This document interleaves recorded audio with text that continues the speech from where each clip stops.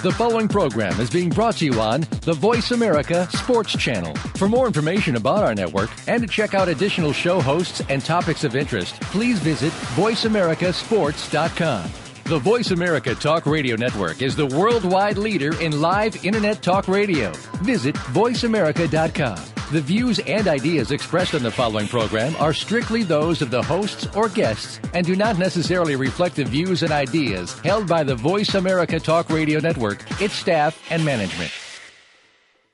Feel it coming in the air. Hear the screams from everywhere. I'm addicted to the thrill. I'm ready. It's a dangerous love affair. Can't be scared when it goes down. Got a problem? Tell me now. Only thing that's on my mind is who's gonna run this town tonight. Welcome to Kwamie Lassiter Sports Talk Radio Show, Friday morning, Phoenix, Arizona. It is raining here. I'll tell you what, people do not know how to drive in the rain. It's like people have never seen it before. All that aside, Alex Clancy in studio alone today. We might have Kwamie Lassiter calling in. I do have my good friend Donovan Files calling in to give his take on the Thursday night football game last night and the Jameis Winston ongoing investigation. He's a member of the award-winning Miller Files radio show in San Diego. It'll be good to have him on, get his take on some things. We're definitely going to cover the Thursday night football game. The Saints beat the Falcons 17-13, puts the Saints at 9-2. Really see a new side of the New Orleans Saints that we haven't seen in recent years. And we'll touch on the Jameis Winston investigation, go a little bit more in depth with the things that have transpired with the interview that the alleged victim gave to William Meggs yesterday, I do believe. Then we'll jump into A-Rod. Both sides have settled their cases. They've rested their cases, and we're just awaiting closing arguments in the upcoming days. And then we'll jump into maybe some Lane Kiffin conversation about how he still thinks that he's a part of the USC organization, that anybody in America cares what he has to think. So we'll start with the New Orleans Saints 17-13 victory, as I just stated. The Falcons have been outscored 135-61 in the previous 4 games before last night. That is a jarring figure to me. That is not something that we have grown accustomed to in the Matt Ryan era of the Atlanta Falcons, with the explosive offense that they normally have. You know, with the Julio Jones going out, I understand that that'll be tarnished a little bit. But you still have Roddy White. He's been injured. Harry Douglas is a deep threat. I don't really understand why the points have been at a premium for the Falcons. On the other side, the Saints have looked really good. You know, their defense is under Rob Ryan. It's a new regime there, and it definitely has been coming through in the past games. You know, they're 9-2. Their offense will always be there, but it showed last night that their defense can carry them to a victory when the Saints only put up 17 points. 2 touchdowns in the first half, a field goal in the third quarter, and the defense did the rest. You know, 5 sacks, 2.5 by Jordan Cameron. They're exciting to watch. That defense is exciting. Now, this is a different defense than the one when they won the Super Bowl, because I believe they gave up the most yards in the NFL that year. They were a very turnover-friendly defense. They would always take chances for pick sixes, for fumbles, stripping the ball, but they never really played solid defense. They would give up a lot of points, but you could sometimes, lean on them for a defensive touchdown. And I think with the way things have been going this year and last year in the NFL, with it being so offensively heavy, a defense like this could really take them places. And after watching last night, they are my pick to make it to the Super Bowl from the NFC. I said initially that the Giants would make it there, and I still do believe if they make it to the playoffs, which I still believe that they will win that division, I think that they'll be a force to be reckoned with, especially in cold weather climates. If they get a home game by chance, which it doesn't look like in this case they will, but if they play in cold weather climate, they might have an upper edge. I just think that the Saints are the strongest team in the NFC at this point. Steven Jackson had a good game, finally. Atlanta's just in ruins. I think this is just a throwaway year, and hopefully they'll come back next year better than ever. If Julio Jones can get his foot situation figured out, Roddy White can maybe have another 1 or 2 maybe serviceable years. Maybe they might be a playoff contender last year. But they were a lot of people's picks this year. There were many people's picks this year to come out of the NFC. So that is a kind of a quandary right there in Georgia. But for the Saints, they look good. Jimmy Graham seems to be uncoverable. 5 catches, 100 yards, and a touchdown. He had a 44-yard touchdown catch that kind of swayed momentum into New Orleans' favor, even though the game was in the Georgia Dome. But with Jimmy Graham, Drew Brees, Pierre Thomas, who's having a breakout year, and Darren Sproles, if he's healthy, I don't know who can beat him. On the line, Donovan Files, one of my good dear friends, co-host of the Miller Files in San Diego. Donnie, what's up, man? Hey, man, how you doing, man? I just wanted to chime in on your Saints and Falcons action right here. Please, what do you think? What did you take away from last night? I took away a lot, and Atlanta really, I mean, it's unfortunate to see such a team with such recent success just go down in flames like this. And you think about it, there's not been a lot of major changes on this team other than the loss of, the couple of injuries and the change of Michael Turner to Steven Jackson.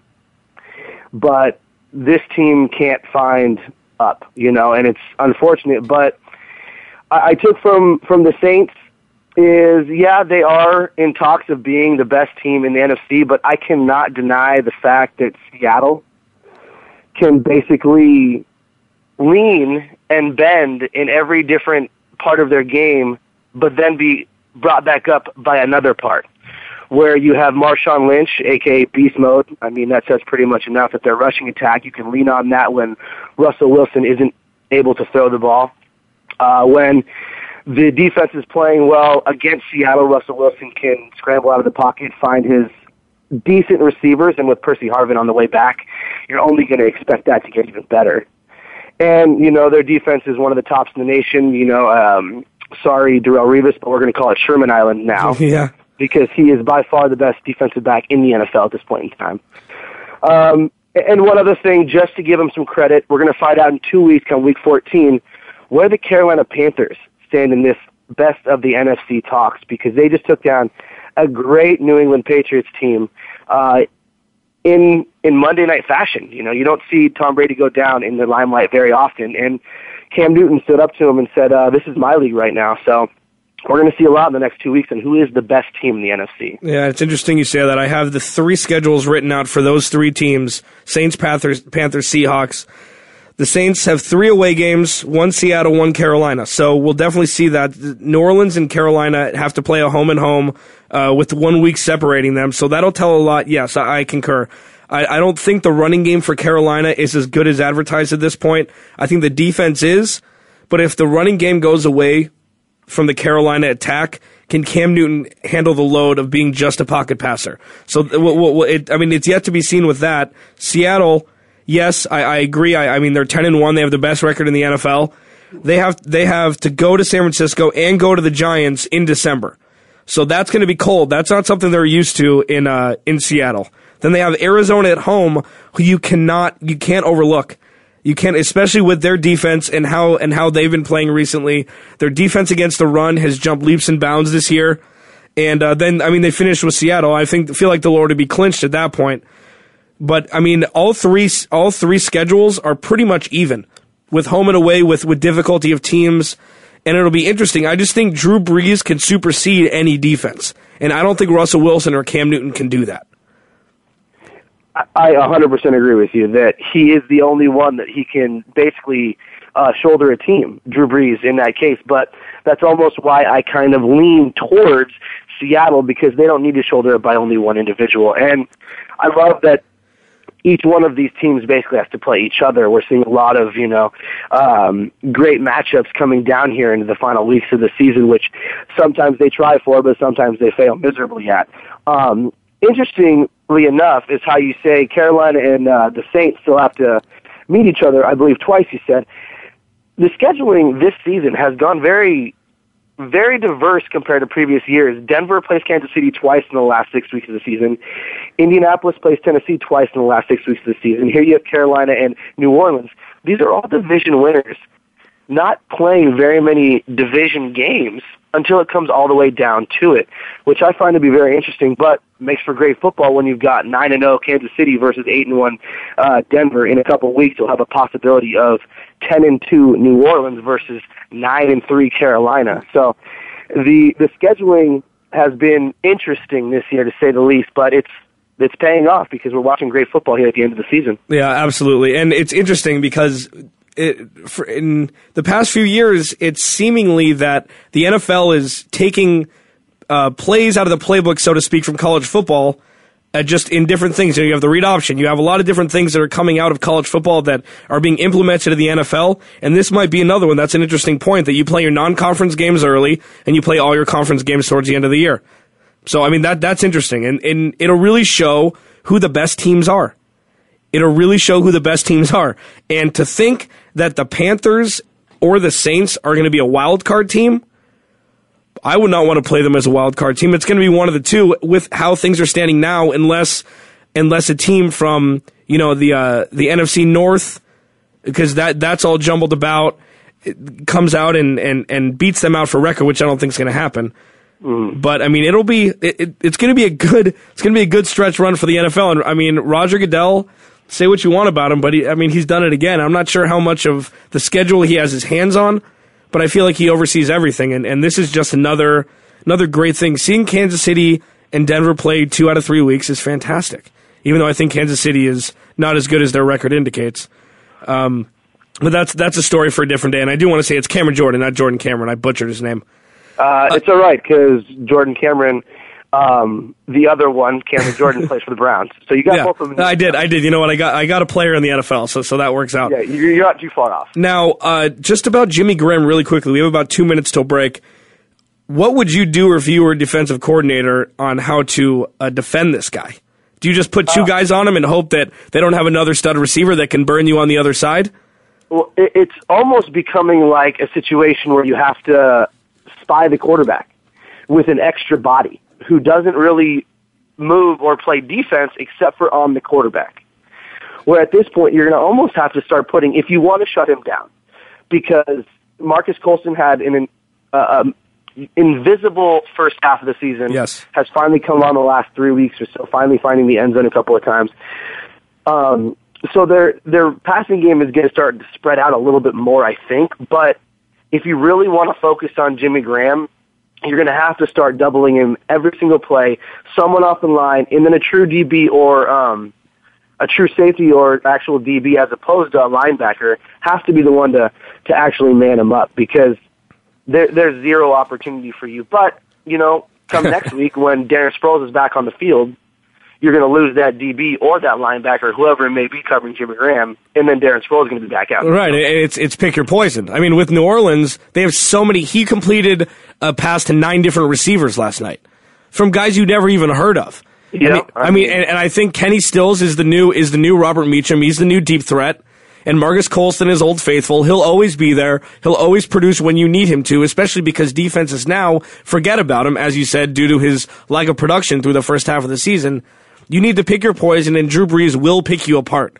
What you need to do to beat Drew Brees is keep him off the field, one, which is easier said than done, and number 2 is make him throw interceptions. Make him turn the ball over, pressure him, get fined, do whatever you got to do to tackle him, and that's, again, a story for a different day. We do have to take a break. On the other side, we'll talk about Jameis Winston. I want to get your take, Donovan, and there's a couple more statements that have come out that have really miffed me about how this sexual assault case is being overlooked for the sake of football. So, Kwamie Lassiter, Sports Talk, Alex Clancy, we'll be back in a minute.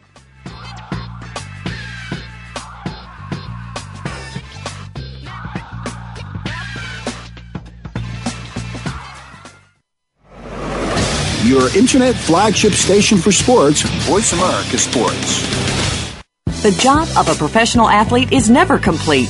In Life After the Game, host Lamar Campbell will take an inside look at how athletes are making the transition from the professional athletics world to the professional business world. You'll understand the goals, motivations, and personalities that drive these players off the field and in their post-professional career. Tune in to Life After the Game with Lamar Campbell every Tuesday at 2 p.m. Eastern Time, 11 a.m. Pacific Time on the Voice America Sports Channel.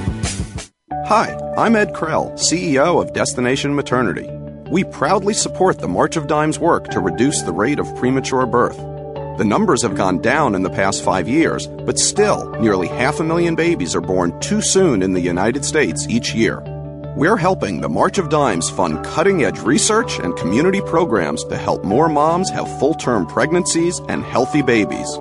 Join us in working together for stronger, healthier babies. Visit marchofdimes.com. Want to know what's going on behind the scenes with your favorite Voice America Talk Radio Network host? How about what's new with our network? Make sure you check out the iRadio blog, a look at what's hot at Voice America and beyond. Visit www.iradioblog.com today. Get the inside scoop on every channel on our network, including breaking news, featured guests, blog posts from our hosts, and much more. Make sure you sign up for our newsletter for even more inside action. Visit iradioblog.com today and stay connected. Your internet flagship station for sports. Voice America Sports. Arms.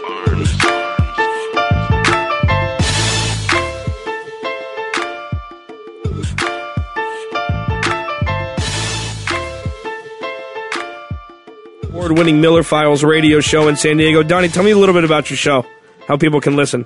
Well, every Tuesday we are on from noon to 2 on San Diego Station AM 1320. Best way to listen, though, is to go online, palomar.edu/KKSM. That's our call letters, KKSM, the Radio Revolution. And also make sure to check out Facebook. We have the Miller Files Facebook page, so facebook.com/the Miller Files. You get on all the PJ and Donovan the Miller Files goodness. Awesome. So you guys do a top 10 of the week. You do a question of the week, right? And then you do sports for the last hour. Is that right? Yeah, we recap. We have a little This Day in History segment, so we recap some of the greater things that have happened in history, whether it be sports or just randomness in the world on whatever day we happen to be broadcasting. And then we go into, like you said, a top 10 list, or sometimes we go into a debate of the week. We've had such doozies as how long can you wear jeans before you have to wash them? And then we go into, drug testing high school athletes. So we go both sides of the spectrum, which, the joke and more of the serious. And then, yes, the second half, the second hour of our show, turn over to the sports side, focus on the Chargers, Lakers and Clippers, whatever's relevant. Cool. Good stuff, man. Well, yeah, be sure to check that out, 1320 AM, 1320? Yeah. 1320 KKSM. palomar.edu/KKSM. There you go. Cool, man. Yeah, it's a great show. It's a great show. And I mean, that's a great name, by the way. I don't know who came up with that, but that's a great name. Okay, so Jameis Winston, the ongoing investigation about the alleged sexual assault that occurred December 7th, 2012. The alleged victim was interviewed yesterday by William Meggs, who is a Florida State attorney. The alleged victim was a student at Florida State. This occurred in an off-campus apartment complex. And what's miffed me recently was it took 11 months for this to come out. Somehow it got leaked to the media. Some people say it's the police did it. Some people say it was investigators. Who knows? Who knows? I mean, it's all hearsay at this point. But the fact is that it came out, and this woman has withdrawn from classes. This is starting to negatively affect her life even more than it already did. Say hypothetically that this did happen, that she was a victim of a sexual crime.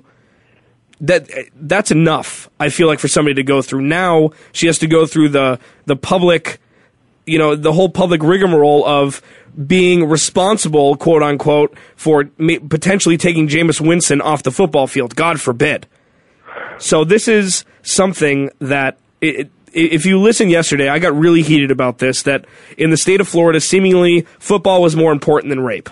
And that is something that is never okay. That is something that is never condoned. And it's something that should never, ever even be put into question. There's one thing that came out today. There's a quote that came out today that if Winston is charged with the felony of this sexual, with the felony that, the crime, he'll be subject to suspension from the team.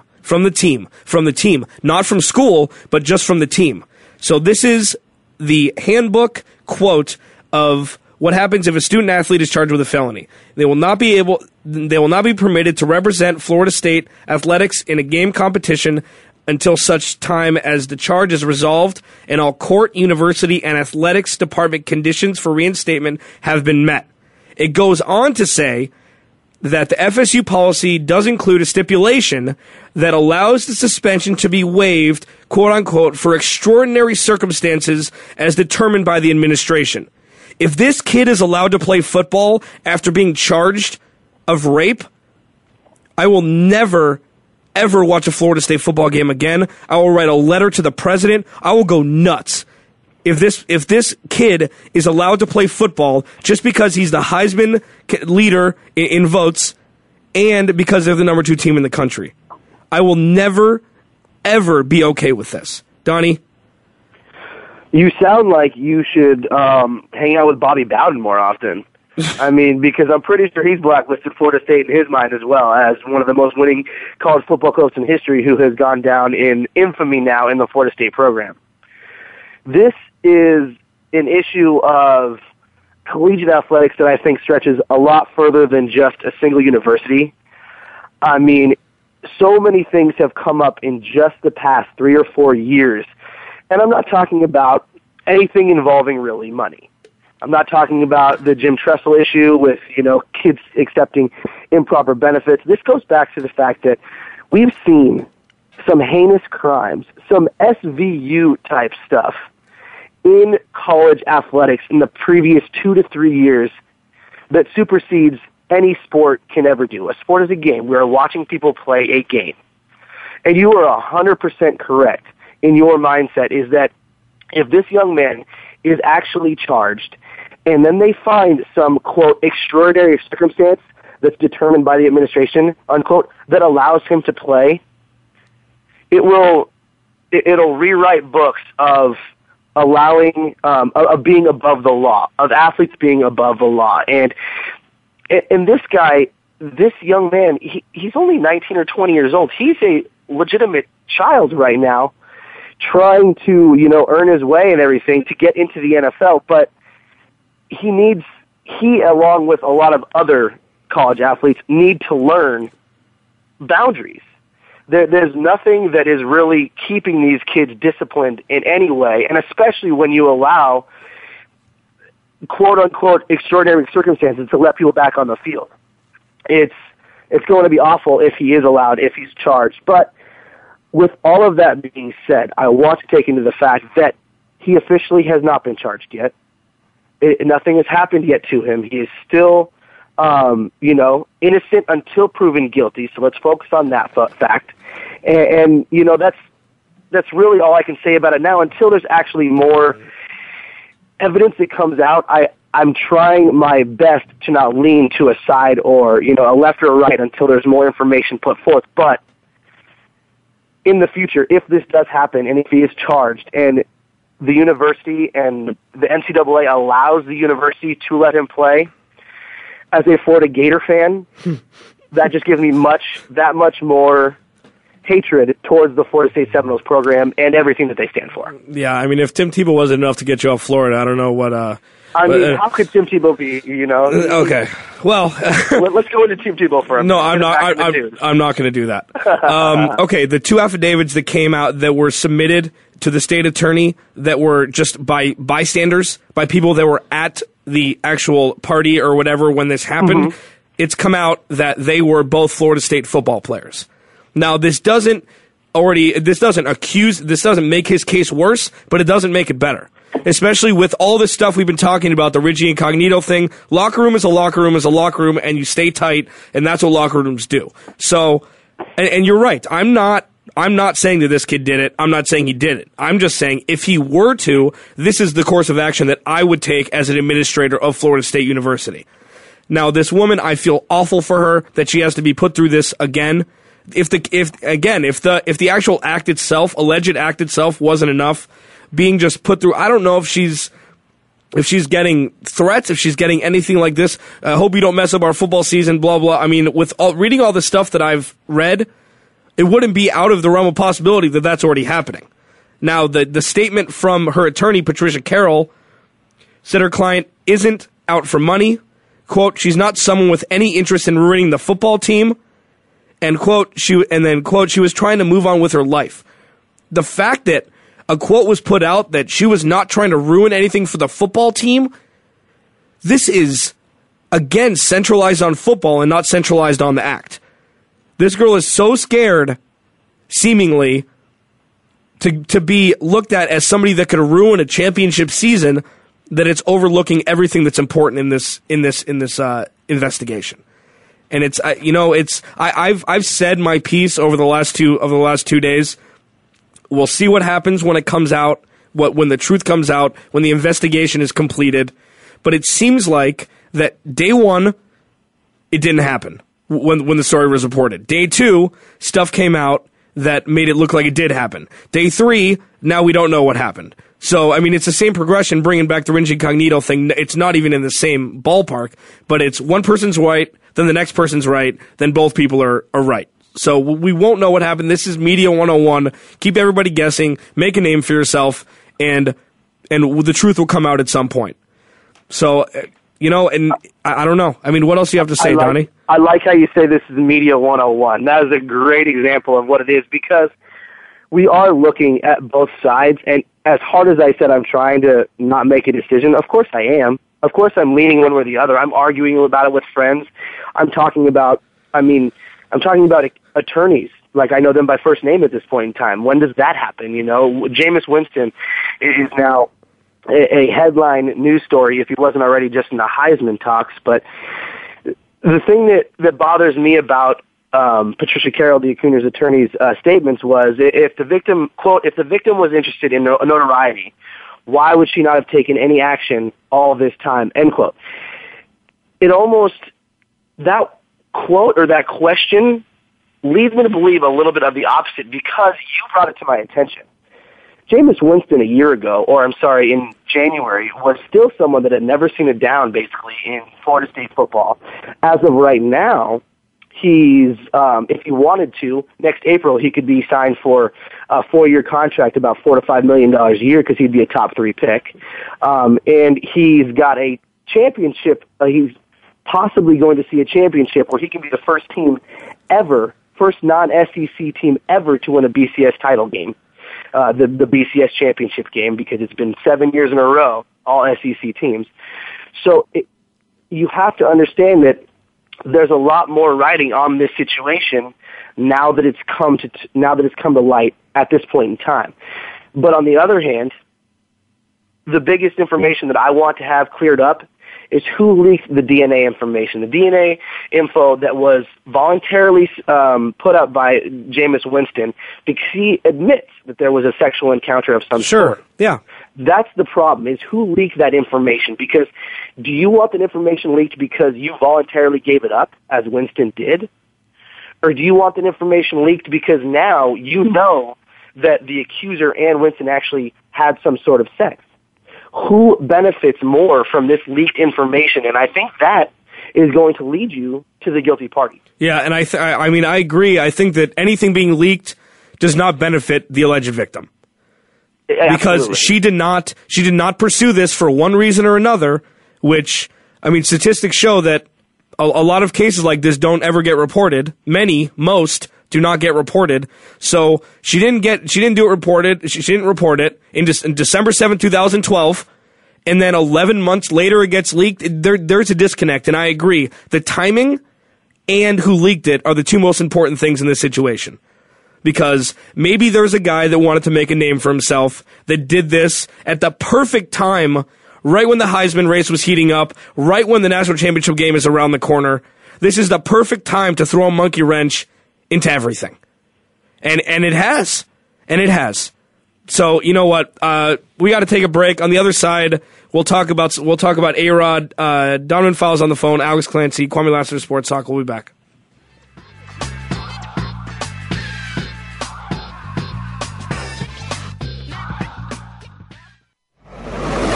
Your internet flagship station for sports, Voice America Sports.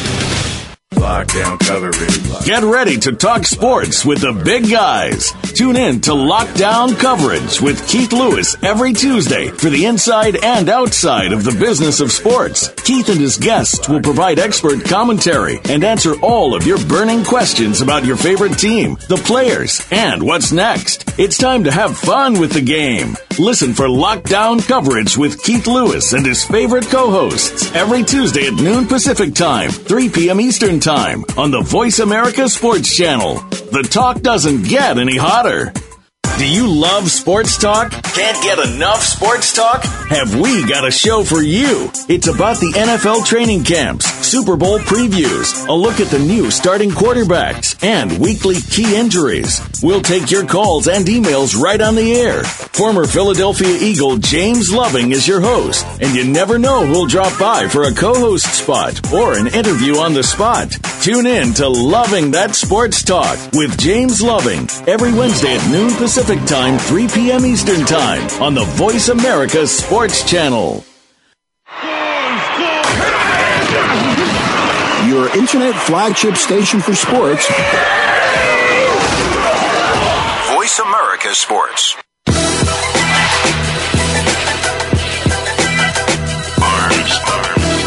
Welcome back to Kwamie Lassiter Sports Talk. Alex Clancy in studio. Donovan Files from the award-winning Miller Files radio show in San Diego, 1320 AM. Palomar.edu/KKSM is on the line with me. We've covered the Saints. We've covered Jameis Winston and the ongoing saga. And now we get to talk about A-Rod. Yip-ee. Yesterday, both sides rested their cases. They have 10 days, or they have until December 11th to file written briefs, which for labor hearing talk, that means closing arguments. And after that, another 10 days to file replies to each other's briefs. Once that's done, Mr. Horowitz, who is in charge of the arbitration, Fred Horowitz, has 25 days to come to a decision. Let me give you a little background on Fred Horowitz. This guy is no joke. He's been an arbitrator since 1989.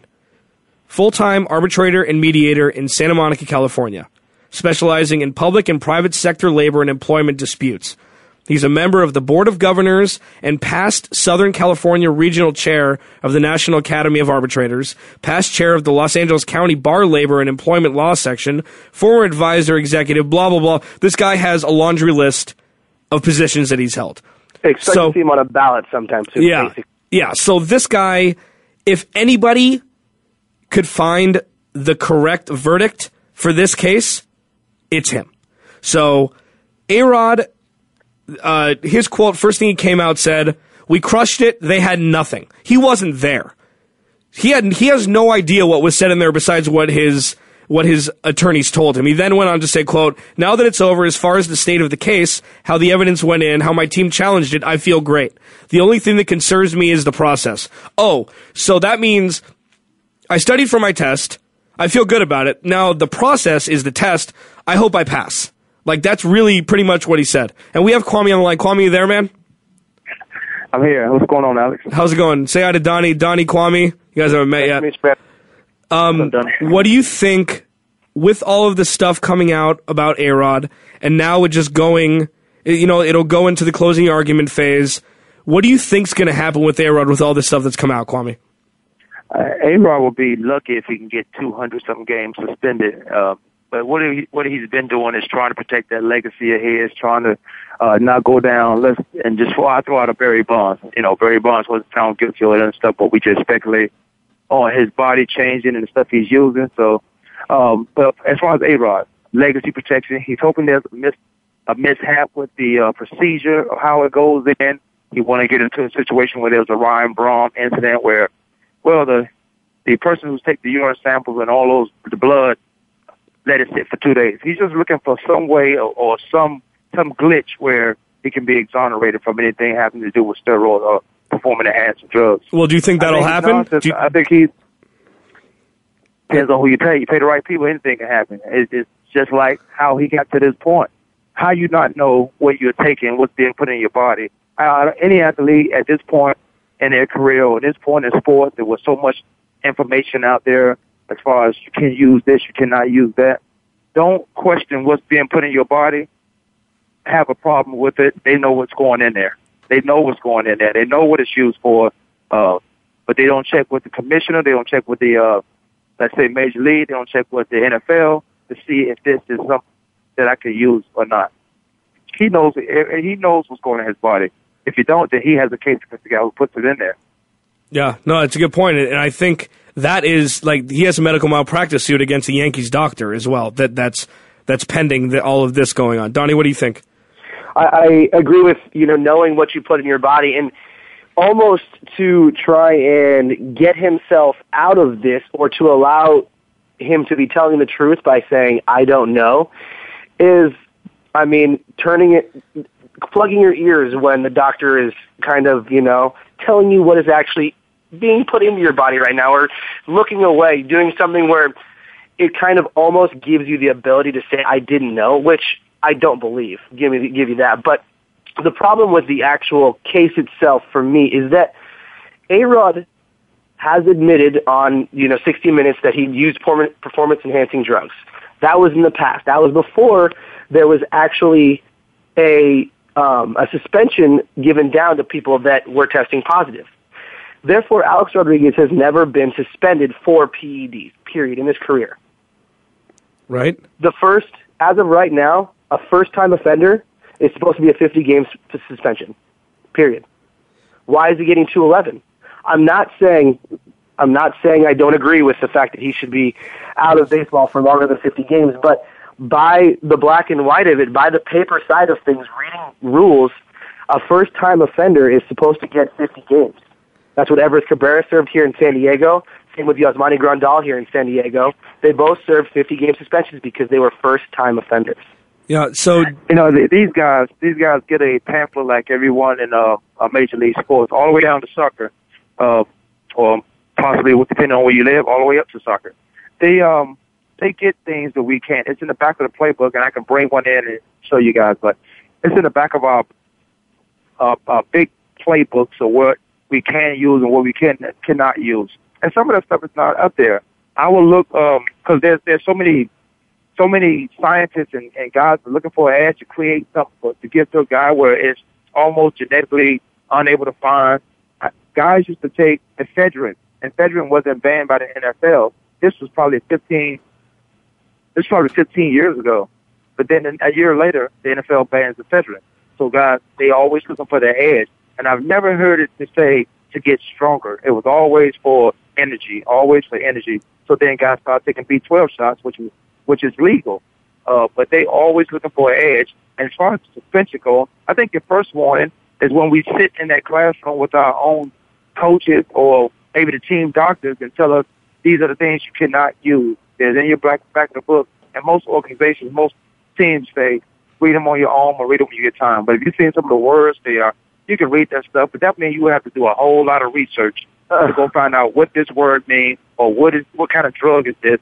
And those guys don't have that type of time. So they won't make that type of time. Well, with the whole thing with Mark McGwire, let's go back a few years. Wasn't he not allowed in the Hall of Fame? Well, he was on the ballot, but wasn't he shunned because of the creatine usage and stuff he used before it was illegal? Wasn't that the same thing? I say it has a lot to do with it, but to say that Mark McGwire didn't continue on to... Well, you could say the same about this. Well, but now it's illegal, and now he's being, put on trial for it. So, I wonder Mark if there's... McGwire, I think that when you go back to the further things back, yeah, he was looked down upon, but the reason why he's not being let into the Hall of Fame is because of his connection to the actual use of steroids, as opposed to creatine in the previous year. I will also add on, not to cut you off, but Mark McGwire and Sammy Sosa was also another guy. But Barry Bonds was in that mix somewhere. Those guys were used to bring baseball back to life. And now that they've done that, we had to imagine that no one can hit that many home runs. No one can have television views went up, money went up. No one can hit that many home runs consecutively every game. One of these guys will hit multiple home runs. But these guys are used, in my opinion, to bring baseball back to life. Because after the strike, there was nobody in baseball. Nobody was really paying attention except for those loyal fans. But when they started hitting those home run, baseball's revenue started coming back up. Attendance, TV, all those things started being Yeah. So if he used that stuff, Mark McGwire, knowingly beforehand, then yeah. But if he used it and didn't know, and then it was banned afterwards, I said Mark McGwire, like I think Pete Rose has been Hall of Fame. Yeah. Okay. So back to A-Rod. So he admitted in 2009 in an interview that in a 3-year span with the Rangers from 2001 to 2004 or 2003, whatever the years are, that he used performance-enhancing drugs. Fine. Okay. He blamed his contract of $250 million as the reason why, because he wanted to live up to his contract. I mean, I could see the humanity in that, but his numbers didn't diminish after those 3 years. So maybe he gave them a little piece, but I feel like Major League Baseball is smart enough now to know that between 2003 and when he started getting injured, that there was definitely performance-enhancing drug use there. I think they gave him a little nugget. He gave him a little, yes, I did it during this time. Get off my back. I'm not going to tell you about the other 8 years that I did. This is all speculation, but Major League Baseball wouldn't have pursued this unless it was a complete witch hunt by Bud Selig, which I don't see it as being. Some people I was actually talking to Francis about this, that Bud Selig is looked at as a dictator. He brought that up to me. I think he's trying to clean up the game. He's trying to save his face, his own face as a commissioner. But I don't think he would go on a supreme witch hunt like this if they didn't have something. And I think that they do have something, and Mr. Horowitz will find it if they do. And a lot will come out. And Donnie, I mean, I can appreciate that standpoint that they really have nothing on him when steroids became illegal.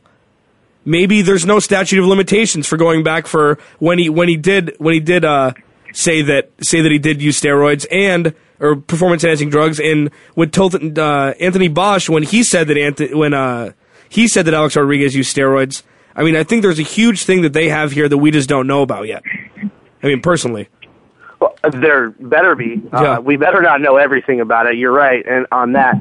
But where is there an opportunity for it to stop? I think that this is only going to continue because of the integration of players from out of country. What are the drug regulations or baseball regulations in Cuba or in the Dominican where we're actually bringing in players now? And that is where A-Rod has been connected to a lot, is the Dominican and things like that, going out of country, going, overseas for means of basically, importing these things. So at what point do you start intercepting the opportunity to go to other places and bring this back, or to, go to other guys that have easily access to Dominican and things like that to find these things? Because that, I think, is where it's all coming from. In my view now, is that it's all coming from an outsource, and there's a lot of players. I'm, just watching my watch, waiting for Puig to get something happen to him, which is unfortunate, but that is the way I've been trained to think because of the last 10 years or so of baseball. I agree with that. I'm not that guy, but every time someone has some type of success from one year to another, the first thing we do mentally, we think about what drug is he taking? Well, it's unfortunate, yeah. I'm sorry about that, but it is. Like nothing else good could be going on in his life. So now with the leagues doing, even collegiate level, is what they start doing, is texting guys on the off season. Because you make up a great point about the Dominican and then Puerto Rican. They go over there and they grow those guys. It's a farm thing. They spend more money over there as much as they do here as far as building baseball diamonds, looking for the next 13-year-old who they can bring to the AA and AAA by the time he's 15 or 16 and have him playing in the majors by 18. And then, as far as the schools, they circumvent. Well, go to school, get your GED, you can play. Well, we look at the guy who he's in Washington right now. He dropped out of high school, got a GED. He's one of the best baseball players in the game right now today. Yeah, but they go overseas and they breed these guys. They give them every opportunity to be success, but they may allow them. I don't know if it's for fact. They may allow them to get on certain things because, as I was alluding to, that in college, so these guys get on cycles and then they get off, and that's when they started testing guys all year round, even in the summertime. If you're on vacation in Hawaii somewhere, someone will fly to Hawaii just to test you, which is crazy. They want you to be clean all 365 days. So let's segue this from the A-Rod thing. So we'll see what happens. We'll see what transpires with that. We're going to go through break because I want to keep talking about this. Let's talk about that because you bring up a good point, Donnie.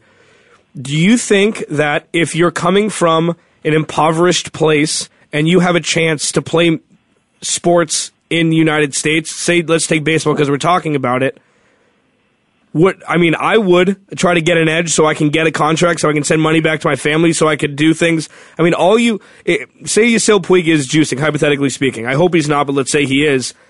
He's made a whole bunch of money already. So he's going to get that money and he's going to make a better life for his family because of it. So it's really a double-edged sword when it comes from that with the outsourcing of the actual drugs and with the players coming from other countries. Where's the morality there? Is there any immorality there? I mean, if you're trying to make a better life for your family, would you do it by any means necessary, including taking some performance-enhancing drugs to get a contract? I mean, it's hard to be to hypothetically put myself in a situation where I'm living in possibly a third world country. But of course, as you even say, to a lesser degree, do you try and listen to a plays, or do you overhear plays in an offensive huddle when you're on the defense? I mean, do you try and predict what the pitcher's about to throw because he's a fastball pitcher? You always try and get an edge in some way. It's up to the individual to decide how far you want to lean on that edge, And so I agree. I hope nothing happens with him, but it's unfortunate. I'm just a pessimist now, and I expect something to come up now. Yeah. Kwamie? Well, everybody's looking for the edge. That's why you have these gimmicky tools to use in every sport. That 30-second commercial showing you go get this, go join this club, do this. That's an edge in itself. You go There's 50 million different golf clubs that you can buy. Half of them are more than gimmicky than the guy who's making them. But they're looking for an edge. What works for them? Join this sports club. Join this sports group. Can I get an agent now? How can I get my name or my face or my talent in front of this person, this team, this organization? But everyone looks for that edge, and that's why they do this. That's why performance is so successful. Yeah, that's fine, but none of the things you just said are cheating. None of that you said are against. I'm just saying, getting the edge. I understand, but my question, is there any morality in using performance-enhancing drugs as a third world native?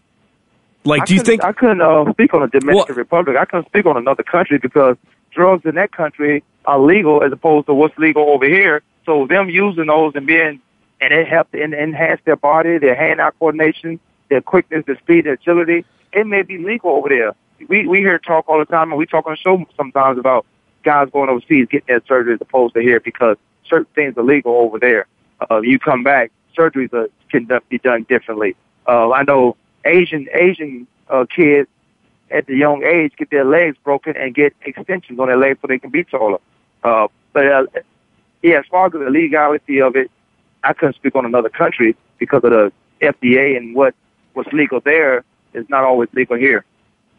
Now, okay, I want to end that topic. I do want to bring up, because Kwamie, I want to get your opinion on this, and Donnie. Lane Kiffin came out and supported he backed Ed Orgeron as the head coach of USC going forward. Do you think Lane Kiffin has any sort of weight in any facet of college football anymore? He used to be a great mind. He probably still is a great mind, but do you think he's muddied the waters so much that people just want him to go in a hole and never be heard from again? I think Lane Kiffin, he has to be in somewhat of a secret society because this guy always finds a job. He does things, in my opinion, unethical or immoral, and he gets a job.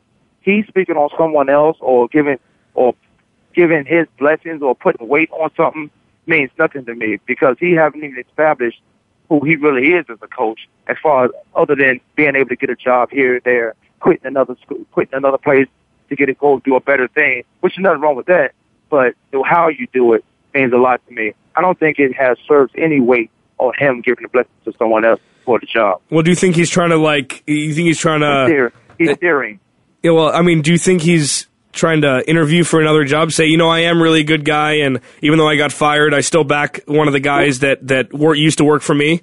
Here's what I kind of think about Lane Kiffin. In a sense, he may be saying, well, this guy is better serves USC here. I thought I could fit the mold here, but certain coaches go to certain schools and they just flourish a lot. Well, he's probably using that as some type of marketing and media ploy, whereas, well, this guy will work great at USC. I know I'll be served better somewhere else, which gives other teams and other schools to an opportunity to interview him, which is going to happen anyway. Donnie, get in there. Yeah, this is a classic example of almost a overprivileged kid thinking that he can do basically whatever he wants because of his father. Monty Kiffin has been not a head coach necessarily, but has been an NFL coach or a college coach for a couple of decades before Lane Kiffin even got involved in coaching.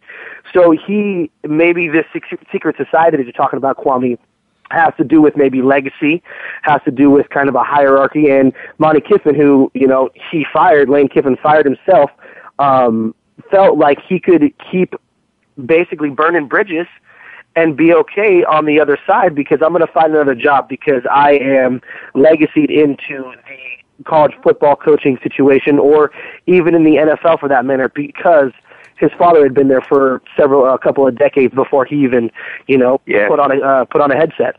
Yeah, it's kind of like the Shanahan. Keep out on Shanahan's son. He's going to be traveling those circles in a minute. Mm-hmm. Yeah, so, Lane Kiffin goes on to say just these things. It seems like he's trying to make himself look good. It seems like he's trying to salvage what he did at USC, which is pretty much burn down the football program. I understand the sanctions were there. I understand that he was kind of put into a situation to fail, which, it's kind of poetic justice and karma for that. But for him to even open his mouth it's unnecessary. It's not going to help. Ed Orgeron has done nothing, but he's won national championships there. Everybody loves him there. And so let's say with this, we have 4 minutes till close.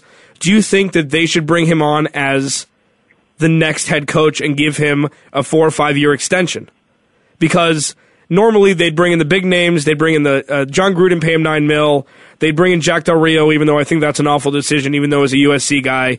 Kevin Sumlin, who have foundationalized my opinion on saying that he's a Johnny Manziel product. But do you think that they should bring him back or go somewhere else and get a big name? Let's go to Kwamie first, real quick. But I think I'm bringing a guy who can interview well and has that passion. It says a lot about the interviews. I know what we just said a second ago is, I don't want to pick a guy because his family and it's the secret society he's in or the camaraderie he has with a certain coach. I'd rather pick a guy who comes from the tree of a Bill Belichick that knows that can go in there and demand the attention of his team and lead us in the right direction. But at the same time, I like to give him time to build. Not saying, oh, he comes from Bill Belichick, we should be winning right now. But he has to put his imprint on his on the team and find a direction, get his own recruits. If it's professional, bring in his own draft pick. You got to give guys 3 to 4 years to do that. I know winning and losing is everything in Major League Sports, but you have to give someone time to build their team and make it look like this is the direction we're going. Yeah. Donnie, real quick, we got 2 minutes.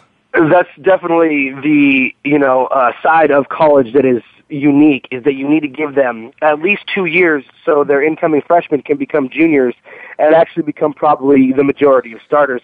And that's where college is a little bit unique. I think Coach O should be given the opportunity, but do you give it to him right now without interviewing Del Rio? No, of course not. And I also think, just in Coach O's defense, I think it goes a long way. The interview process with athletic directors and other people that are, involved in the program. Also, I think there should be some rapport that you have with the players already. You should have the couple of people that are going to be there next year that are going to be leading your team on the field. They should be in contact with Coach O as well in order to make sure that they're on the same page going forward and they can actually, muster a season next season.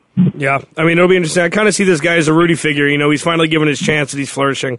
So I really hope that they bring him back on. Maybe they interview him as if they don't know him and they interview him, they put him in the interviewing pool to at least give him a real shot. Especially if they get to a bowl game and win a bowl game this year. Nobody thought they would even be in the top 25 right now, and he's brought them all the way back. So I've seen some coaches have interviews knowing they already had the job, so the conversation was more about the family and everything, having a cup of coffee, and then they watched the meeting a lot sooner than any other interviewee has, because they knew they had the job. I think it should be taken serious. I think on the collegiate level, you need to bring some alumni guys who's made it to another level, the next level of any other sport. Yeah, hopefully not quarterbacks from USC, because that's not much. Bring some alumni guys in.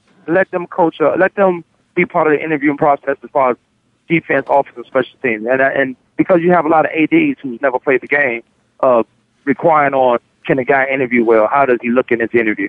Yeah. All right, well, we have about 30 seconds. Donovan, thank you for joining me today. Donovan Files, the Miller Files award-winning radio show, 1320 AM, San Diego, palomar.edu/KKSM. Follow him at Donovan Files on Twitter. Kwamie on the air at Kwamie Lassiter, at Clancy's Corner for me on Twitter. We will see you guys next week, Monday, 10 a.m. Arizona, 12 p.m. Eastern, 9 a.m. Pacific. We'll see you guys next week, Monday, Tuesday, Thursday, Friday. Kwamie Lassiter Sports Talk.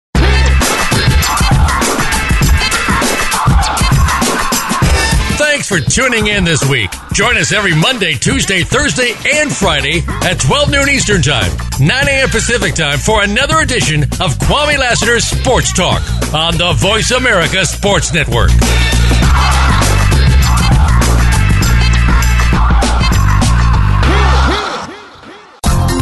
Thanks again for listening to the preceding program brought to you on the Voice America Sports Channel. For more information about our network and to check out additional show hosts and topics of interest, please visit voiceamericasports.com. The Voice America Talk Radio Network is the worldwide leader in live Internet talk radio. Visit voiceamerica.com. The views and ideas expressed on the preceding program are strictly those of the host or guests and do not necessarily reflect the views and ideas held by the Voice America Talk Radio Network, its staff, and management.